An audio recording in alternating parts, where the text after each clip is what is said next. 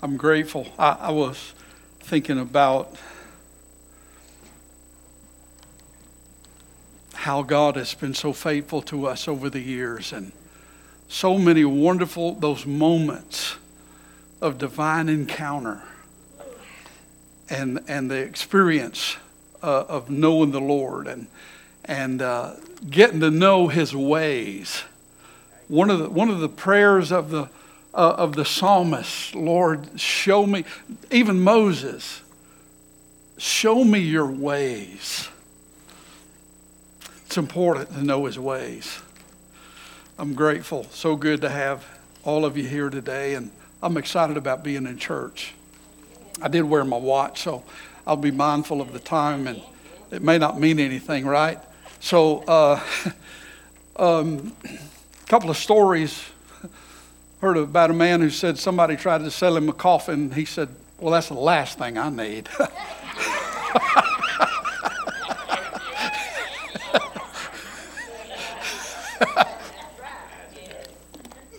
Somebody else said, how many optometrists does it take to screw in a light bulb? One or two. One or two.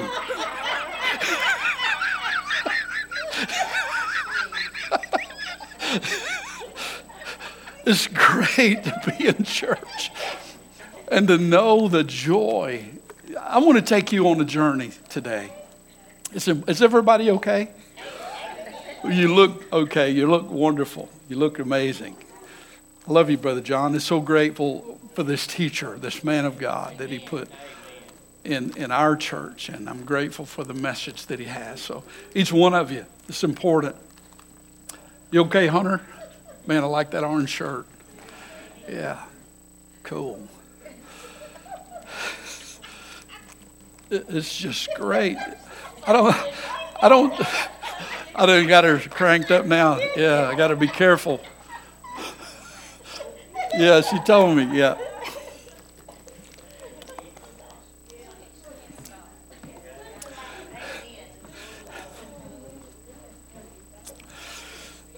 Okay, let's center up, okay? We'll try as much as we can to get centered up. I'm telling you, I'm going to enjoy this journey. I refuse to be a stick in the mud. Because I believe the Lord has given us joy unspeakable and full of glory. That it's important to know that He cares about the details of your life. He cares about the details of your life. Over in the book of Exodus 33, let's start there. Exodus 33. God had brought them out, and they're in a place where Moses said in verse 15, if your presence doesn't go with me, don't carry us anywhere. And he said, wherein shall it be known here that verse 16 of Exodus 33, that I found grace in your sight? Is it not that you go with us? Shall we be separated, I and your people and all the people that are upon the face of the earth? And the Lord said to Moses, I will do this thing also that you've spoken, for you have found grace in my sight, and I know you by name. Moses said in verse 18, I beseech you, Lord, show me your glory. He said, I'll make all my goodness. Notice Moses said, show me your glory. And God said, I'll make all my goodness, because goodness is the nature of the Father. I'll make all my goodness pass before you, and I will proclaim the name of the Lord before you, and will be gracious to whom I will be gracious, and show mercy on whom I will show mercy.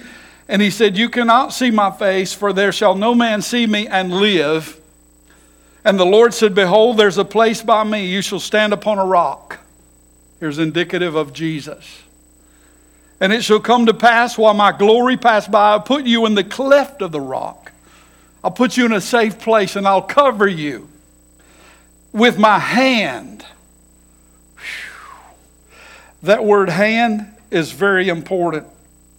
The word hand in the Greek means kaf. It means the hollow, the palm. It means a vessel. It's important to know you're in a place of protection. He said, and when I take away my hand, you shall see my back parts, but my face shall not be seen. And then he's over here in chapter 34, the Lord passed by before him and proclaimed, here's the name of the Lord. The Lord God, merciful and gracious, long-suffering and abundant in goodness and truth, keeping mercy for thousands, forgiving iniquity and transgression and sin, and that by no means clear the guilty, visiting the iniquity of the fathers upon the children, children into the third and the fourth generation. I want to tell you, Jesus delivered us from that curse. Amen. This is before the cross. Yes. And Moses made haste, bowed his head toward the earth, and worshiped. Now go with me to Psalm 23.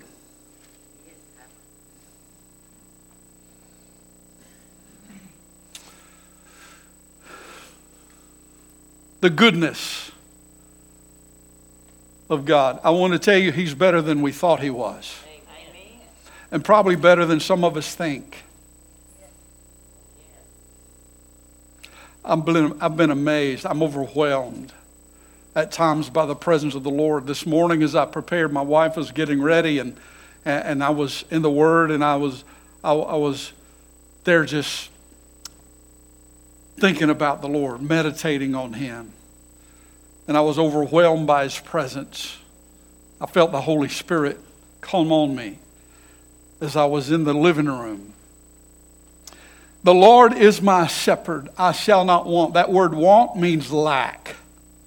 I shall not lack. He makes me to lie down in green pastures. That's tender green grass. That's a place of rest, and it's a place of provision. He leads me beside the still waters. That's waters of rest. In our hurried pace, where it seems like we have to run to rest because there's so many distractions and people are caught up in the temporal. I was thinking the Holy Spirit, I'm sure, reminded me that to be carnally minded is death. To be self-centered and to live a carnal way with your thoughts set on temporal things is death. But to be spiritually minded is life and peace. Watch, he said, He restores my soul. He leads me in the paths of righteousness for His name's sake. Yea, though I walk through the valley of the shadow of death. This is where I want to hang for just a moment. I will fear no evil. For you are with me. His presence. It's all about presence. Acknowledging the presence of the Lord. David said, where would I go from your presence? If I were to go to the uttermost part of the sea, Lord, you're there. If I were to go to the snow-capped peaks of mighty mountains, you're there. He said, where would I go from your presence? And he said, you were with me, your rod. That rod represents authority. And the staff, it comes from a word, it means missioneth. It means to support. Support of every kind. Now, I'm leading you, I want to build up to something because there's something we need to know. And I've learned over the years, and I'm coming into this revelation about the truth of the matter, because he said, yea, though I walk through the valley of the shadow of death, I will fear no evil. Why? Because you're with me. You prepare a table before me in the presence of my enemies. Now that enemy is not just the adversary. That enemy, if you look up the definition of that word enemies, it comes from a word sarar. It literally means to cramp, transitively or intransitively, which means transitory. It means to bind, to be in distress. Your enemy is anything that calls you to be under pressure and to feel harassed, to feel like that any trouble, and I get it. I don't know what some of you might be facing today, but I've come to give you some good news. Because it's in those moments of pressure, in those moments when we feel the conflict and we go through the struggle, whatever that, it may be loss, tragedy, financial difficulties, marital problems, whatever it is. I want to tell you this morning, there's a table there. Come on, if you focus on your problem and your conflict and your enemy, you're going to miss the table. Because wherever you are in the conflict, he said, you prepare a table for me. That table is a place where you'll be strengthened. Be strong in the Lord and the power of His might. How? Because every moment, let me tell you, I've been through those moments. I've lived enough life to experience things that, even the tragedy of loss. And I'm telling you, I remember my mom coming around this corner right here and looking at me and said, I just love you so much, son, putting her arms around me. She passed away at 69. I remember standing in this spot when I had a prayer service for the altar. My dad walks up and he just looks at me because he wants me to lay hands on him and pray for him. I remember praying for my dad. I'll never forget getting the news that your dad went fishing this afternoon and he hadn't come home. And I got there after dark and it never happened and his truck was gone. And I thought, this is not good. Pretty soon the coroner showed up and said, yeah, the body we found was Mr. Junior. That was devastating, but I want you to understand something. Even in that moment of loss, and I'm telling you, grief is irritating. It irritates me. But grief is something that proves your love. It was in that moment that I realized there's a table there. In that moment of loss, in that moment, there's a table that God's prepared for me in the face of my enemies, in the face of my loss. There's a table there for me. And it's there to strengthen me. It's there to show me that, and if I get focused on the enemy and all of that, and if I get all caught up in that thing and miss the part of His faithfulness. Come on, I look back over, I wouldn't change a thing in my life.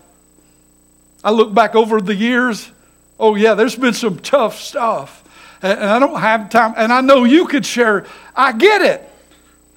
But I want to tell you, I wouldn't change a thing. You know why? Because I've learned something about the Father that I didn't know before. I learned that He brought me through every bit of it. And He grew me, and He let me know that there's been a table there all along that He's prepared for me, not just for my strength, but I want to tell you this morning, it's for your pleasure too. Ooh, in your presence there's fullness of joy. At your right hand there's pleasures forevermore. So I want us to get our focus on the table. On those moments of loss and conflict. When you felt like your whole world is falling apart, the next time you feel the pressure and you get in distress and you have something you have no answer for and things you didn't choose. It's like the ingredients.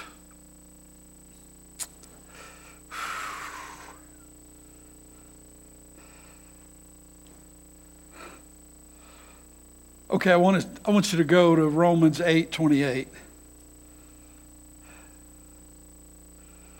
This is going to be so good.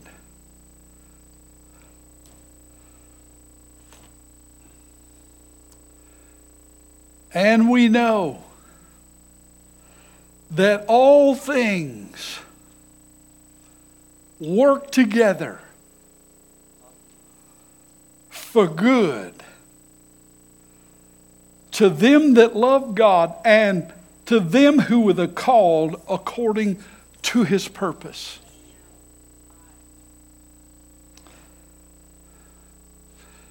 Miss Jackie was telling me about her husband having AFib and having to go to the emergency room. My dad took medication for that. And I had it just a few weeks ago. It was crazy. It's not a comfortable feeling. If you've ever had atrial fibrillation where your heart just takes off and even skips some beats. And I'm sitting there for 30 minutes thinking, do I go or do I just hang in there, hoping it'll get back in rhythm? Well, gratefully, I went out and walked around the driveway, and boy, it was just racing. And I got back in my chair. I said, Lord, this is in your hands. I give you praise, Father. 1 Thessalonians 5:16. Rejoice always.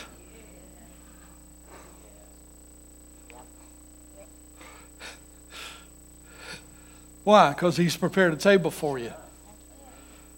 Rejoice always.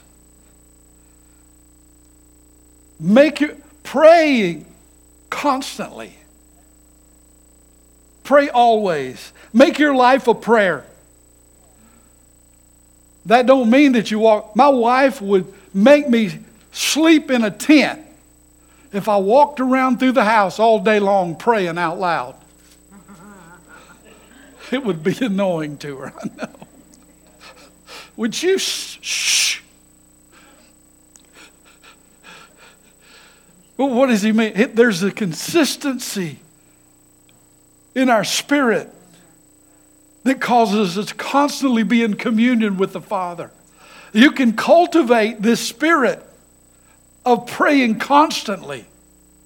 Rejoice always. You have to cultivate that too. You have to learn how to rejoice in the circumstance. Not for it, but in it. Now watch the last thing he said. In everything give thanks. Notice he said in, not for. I'm telling you, it'll shift everything. That's part of Thanksgiving. Enter his gates with thanksgiving and into his courts with praise. There's something about Thanksgiving that takes out of the hand of the adversary what he's leveling against you and puts it under the lordship of Jesus Christ, because you're doing exactly what he's not expecting you to do. He's looking for you to get your eyes on the problem and the persecution and the enemy. He's looking for you to really magnify whatever it is you're going through. But imagine the chagrin on the face of the adversary when in the midst of your situation you lift your hands and say, I want to thank you for your faithfulness, God. You are faithful. You are consistent. And I know that all things work together for good and for my good because I love you, Lord. And I know it's going to bring you glory and it's going to bring me a benefit because your desire is for me to grow and mature in my knowledge of your ways so that I act like you and I walk like you and I have the mind of Christ. Amen. That's right. Ooh, I feel the Holy Ghost in this. Ooh. Ooh. I want to tell you, he is inherently good no matter what bad stuff is happening in your life. Amen. He's a good daddy. Amen. I know the backslider in heart is always blaming God for something he didn't do. Let me say that again. The backslider in heart will always blame God for something he didn't do.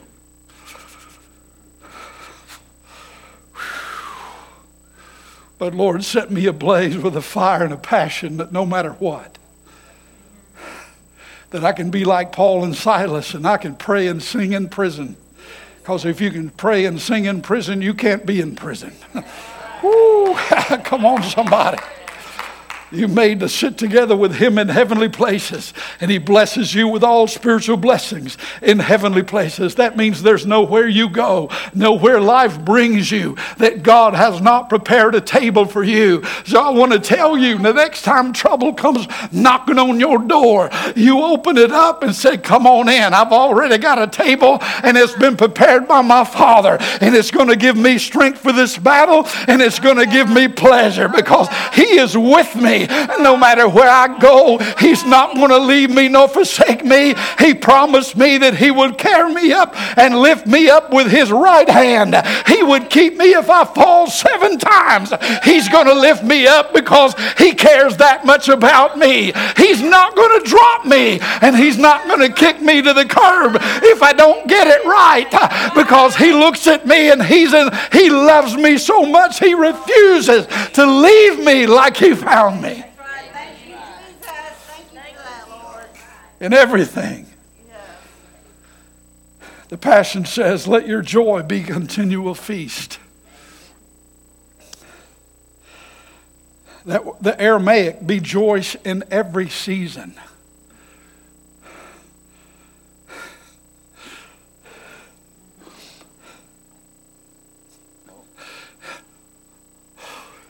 Somebody got on an elevator.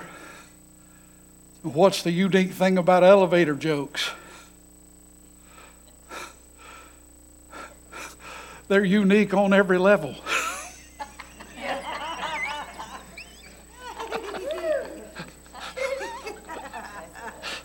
Come on, bear with me a minute.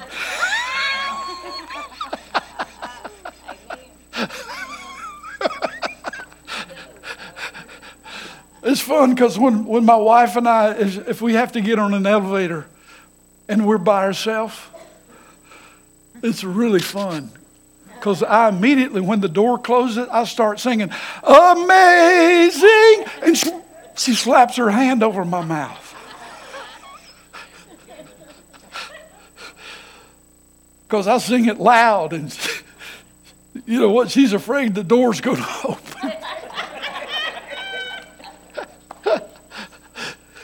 Because I'm going to enjoy this journey. It's just fun watching what the results. Yeah. Let your joy be a continual feast. How? At the table of the Lord. Yeah. Make your life a prayer. And in the midst of everything, be always giving thanks, for this is God's perfect plan for you in Christ Jesus. Never restrain or put out the fire of the Holy Spirit. Okay, I'm going to give you another one. You ready? 1 Corinthians 6:10. Paul said, and this is I'll read it from the King James, then I'll read it from the Passion. He said, as sorrowful, yet always rejoicing. As poor, yet making many rich. As having nothing, and yet possessing all things. Watch the contrast. We may suffer, yet in every season, we're always found rejoicing. Come on, somebody. Do you understand how it'll change the playing field when you begin to rejoice and give him praise for who he is? When you begin to glorify the Lord in the midst of your, and I get it. There's times that we're just overwhelmed by the grief and the loss. But if you can find a place where you refuse to be status quo and you begin to give him praise, I promise he'll show up. He'll reveal himself in your praise. We're always found rejoicing. We may be poor, yet we bestow great riches on many. We seem to have nothing, yet in reality we possess all things. It's important to know the truth. This ministry of Paul's, man, it's important to know that attitude is an attitude of thanksgiving. It's an attitude that knows that even in the midst of facing the enemies that distress us, the bad physical report, the bad news. There was you know about the sisters who live at our house, and it's amazing. Lily, the youngest, went through the moments of we've been praying for her, and so she met a friend at school. She's in school, and she rides with Travis every morning, and she met a friend in school and invited her to come over. Well, her dad was going to bring her from down in Verbena, and he wanted to meet me. I said, okay. And so when he drove up, I introduced myself, and we talked a little bit, and it was amazing because his daughter's name is Hannah. And Lily had met, and they became friends, and I saw a shift in that child. Because she opened up, she began to talk to me about how to make brownies, and she's never done that. Because all of a sudden there's a shift because she's got a friend, and they're so excited. And it was important for her dad to talk to me because he wanted to. I really respect that. I respect that. Because he wanted to know where his daughter was going to be hanging out. And what kind of people that, come on, it's important. It's important. And it's amazing because Deborah said they had a blast. She wound up spending the night with her. They all stay downstairs, and you know we got the Hughes commune going on, and it's amazing. You know, I've really learned how to cook better, and my wife and I, we get in those moments. But I'm the whole time I'm praying. Yesterday, most of the day, I prayed for Lily and her sister and my grandchildren. I prayed for those downstairs because I knew they needed to get a hold of this healing, healthy mentality of how the Father sees them. Now let me hang there for just a moment. What time? Yeah, I got a few minutes. I want to tell you one of the things that has changed my life, Sister Martha. And I'm telling you, I wouldn't change anything. I told you the testimony of how a old Methodist preacher named C.N. Graham came to my house. I was barely 18, and he told me with tears in his eyes, he said, son, you're going to have to preach. He said, if you don't answer the call to preach, you're going to lose all your joy. Thank you, Timothy.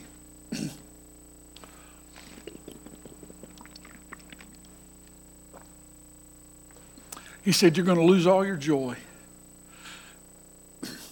I remember one time trying to tell my pastor, who was a Methodist pastor, he's gone on to be with the Lord, I was called to preach, and it was like wild horses couldn't pull it out of me. I wasn't about to say it. I ran for 20 years. I told a young man one time, he said, what do you do if you feel like you're called to preach? I said, run. Go ahead. If you've been called, you won't run away from it.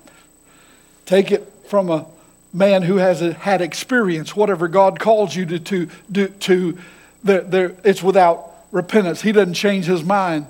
And for the next 20 years, I found out you could have the best of benefits, the best insurance. You could have 2 cars in the driveway and live in a 2-story house, and you could be empty. Amen. Because none of that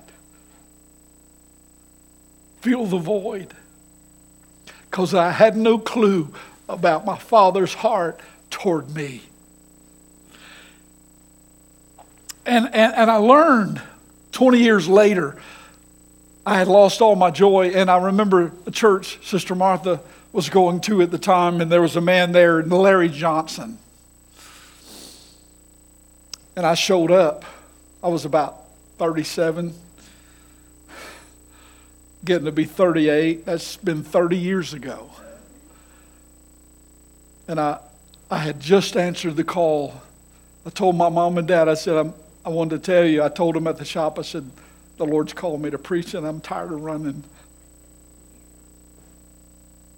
I don't know what this is going to look like, but I had their full support.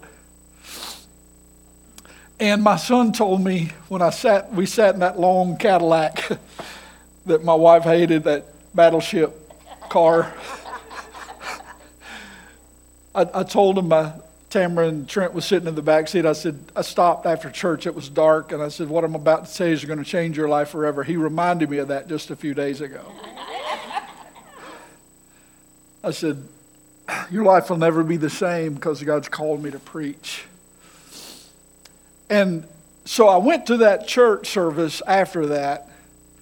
And I'm kneeling in the altar. And the power of God hits me. And all I can remember was seeing the lights flash up in the ceiling. And all of a sudden, the Lord restored, I think, 20 years worth of joy. Because I started laughing. It was amazing. I couldn't quit. I don't even know how I drove home. And when I got home, when I walked in the living room, I'm still laughing. And my wife and kids are sitting there and they covering themselves because they don't know what I've been into.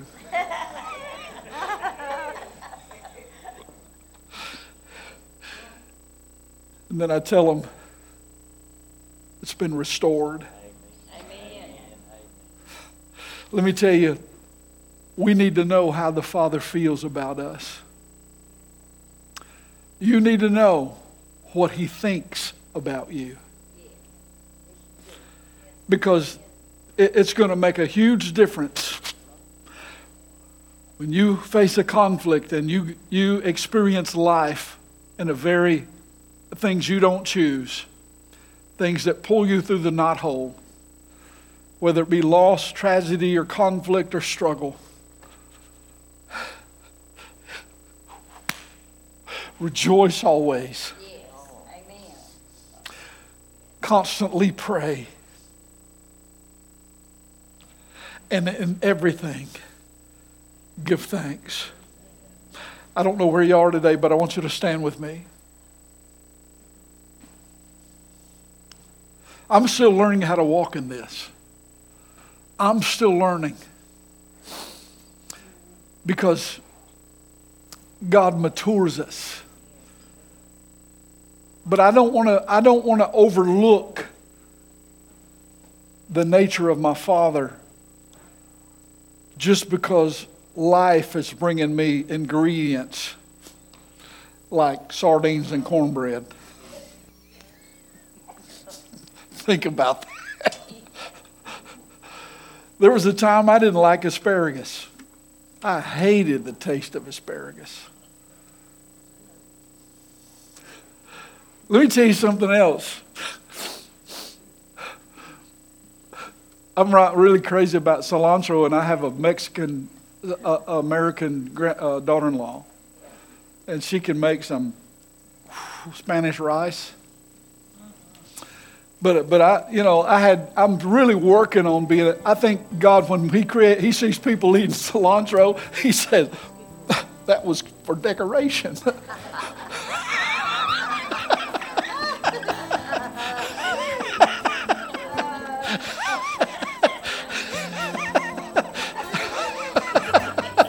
Why are you eating that? But I found out, man, as I grew older, my palate began to change. And man, I love asparagus, especially cooked on the grill with olive oil and sea salt sprinkled. Ooh, Lord, it'll set you free. But I had to grow to mature to be able to enjoy that. Let me tell you what, God wants you to enjoy Him. Yes. And He wants to enjoy you. Every day I say, Lord, let my life be a blessing to you. Lord, let my living be a blessing to you. Because I know if I'm a blessing to you, when you anoint my head with the fragrance of the Holy Ghost, it's going to be a blessing to somebody else. So I believe we're not promised tomorrow. So I'm going to give it my best shot today. And if I get a chance, I'm going to encourage somebody. Even when discouragement's pulling at my coattail. In everything, give thanks. So if you're here and you say, Pastor,